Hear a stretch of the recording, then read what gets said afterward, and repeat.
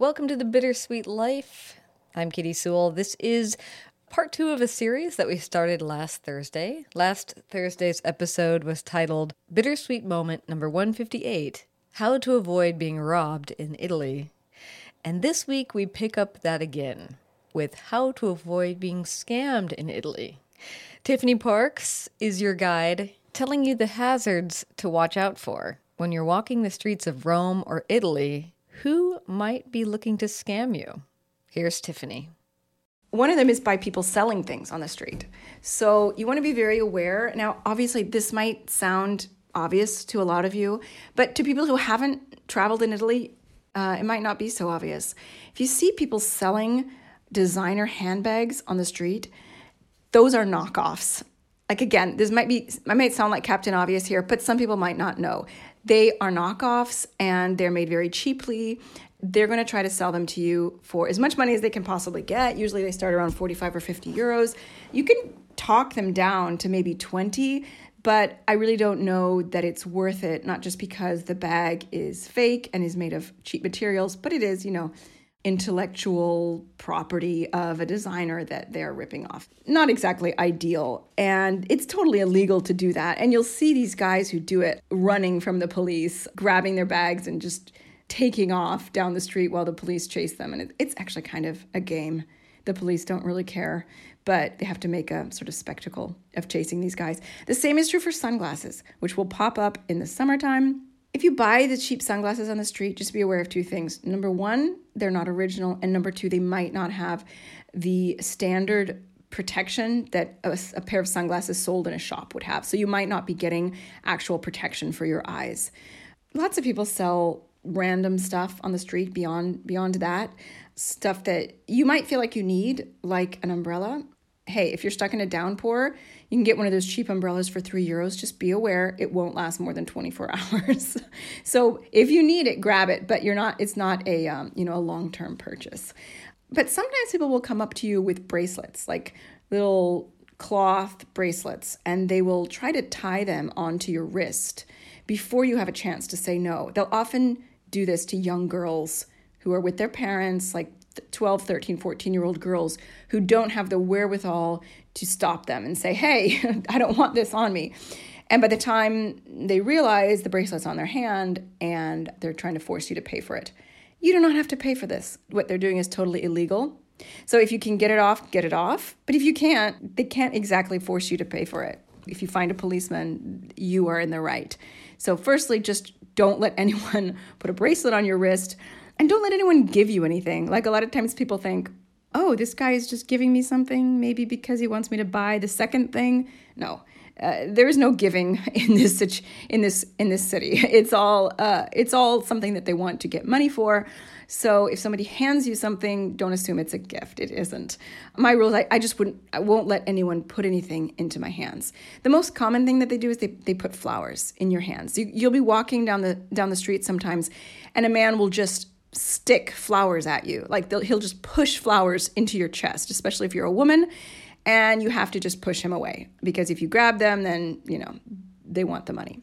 Another thing that you might get, quote unquote, forced into purchasing is a photograph. The most common place for this to happen is down by the Colosseum. There are people who dress up as, they call them gladiators, but they're actually dressed up as Roman soldiers and centurions.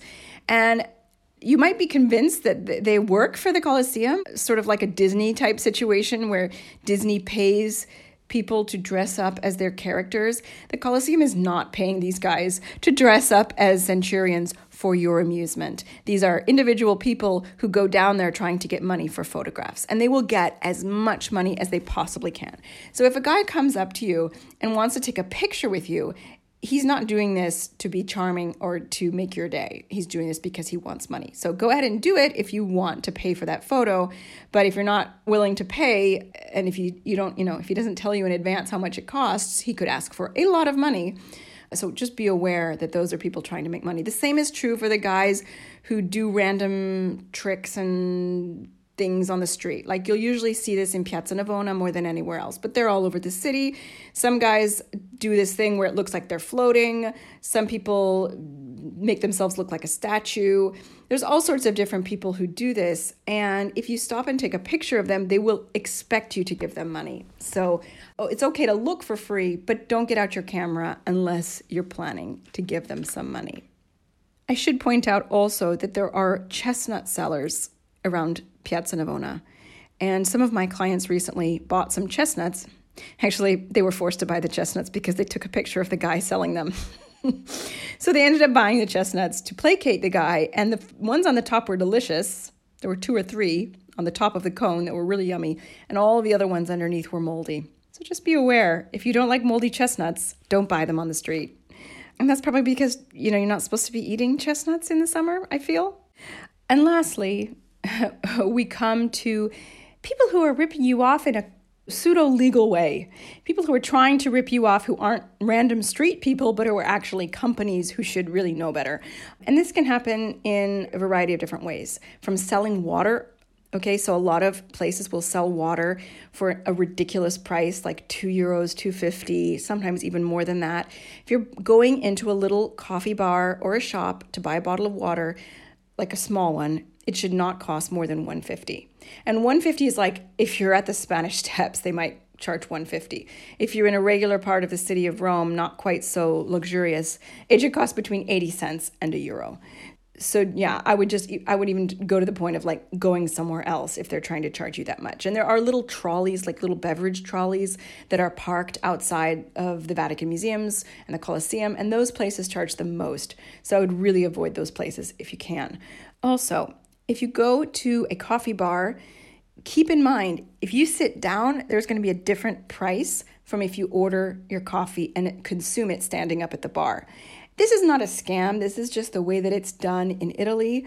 But I like to point it out because a lot of people will sit down. They'll see maybe the price up by the bar and they'll go sit down and they'll expect that to be the price, and the bill arrives and it's quite a bit more. So if you're in a very, very pricey part of town like the Spanish Steps or Via Veneto, honestly, unless you really don't mind spending a ton of money, I would avoid sitting down if you're getting a coffee, because it could be as much as 10 times the price as going into the bar. And regardless, wherever you go, if you're ordering something, make sure you know the price in advance. I mean, obviously, if you're having dinner, you're going to have a menu. But a lot of times, if you go to a bar, you just ask for a coffee and you don't know how much it costs until the bill arrives. So ask for a menu before you order. Because there have been some stories, and I don't think this happens as much as it used to, but there have been some stories of people sitting down at a coffee bar, ordering an ice cream, and the bill is 30 or 40 euros, which is just ridiculous. Also, make sure to read over your receipt, your bill at a restaurant before you pay. I find that restaurants are typically honest. They're not going to be, charging you twice for this, for one dish of pasta and they charge you for 2. It can happen though. I mean, they're human error. But what you should be looking for is servizio or coperto on your bill. That means service fee or cover charge. Technically, they're not supposed to ask for a service fee or a cover charge, but a lot of restaurants, even reputable restaurants, do charge, especially if they're in touristy areas. That is your cue to not leave a tip, because that is the service fee. So basically, if you see that on your bill, you do not need to tip. Or if you really feel like you have to, you can leave 1 or 2 euros. But don't leave any more than that because your service is included. And if you see pane on your bill, bread, make sure that you actually had bread, because a lot of restaurants will put it automatically onto your bill as a sort of service fee. But if they're calling it pane, technically they have to have brought you bread. And sometimes they do, and sometimes they don't. And if you really don't want bread, if they start to bring it and they put it on the table, keep in mind you will be charged for it. And just say, if you don't want it, just say no grazie. And then check your bill and make sure they didn't charge you for the bread. Water is also, you're charged for water here. Just keep that in mind. They will not bring you tap water. If you request it, I'm pretty sure legally they have to bring you tap water. But I mean, it's not a kind of thing that is done here. So keep in mind, you will see a couple of euro charge for your water, but it shouldn't be more than a couple of euros unless you're getting sort of fancy water like San Pellegrino. And lastly, we come to ticket websites. Ticket resellers. This has become in my opinion, major problem in the past couple of years, especially since COVID, as strange as that might sound. What's going on, at least in Rome, is that a lot of the major sites, from the Colosseum to the Vatican and other sites in the city, as well as sites in other cities such as Florence and Milan, if you go online on Google and you search Vatican tickets, the first few results are not going to be the official Vatican Museum's ticket office. They're going to be ticket resellers. And what these companies do is they buy up huge blocks of tickets. Now, in some cases, if you're aware of this, you just have to make sure you search online until you get the official ticket office, whether it's, the Uffizi Gallery or the Vatican Museums. It sometimes is obvious, but sometimes it isn't. For example, the official ticket office of the Colosseum is a company called Co-op Culture. So that sounds like it's a third-party seller, but actually it's the official one. And the same thing for the Borghese Gallery. Their official ticket seller is TOSC. So I'm going to put a couple of links in our show notes to the official ticket websites of some of these sites.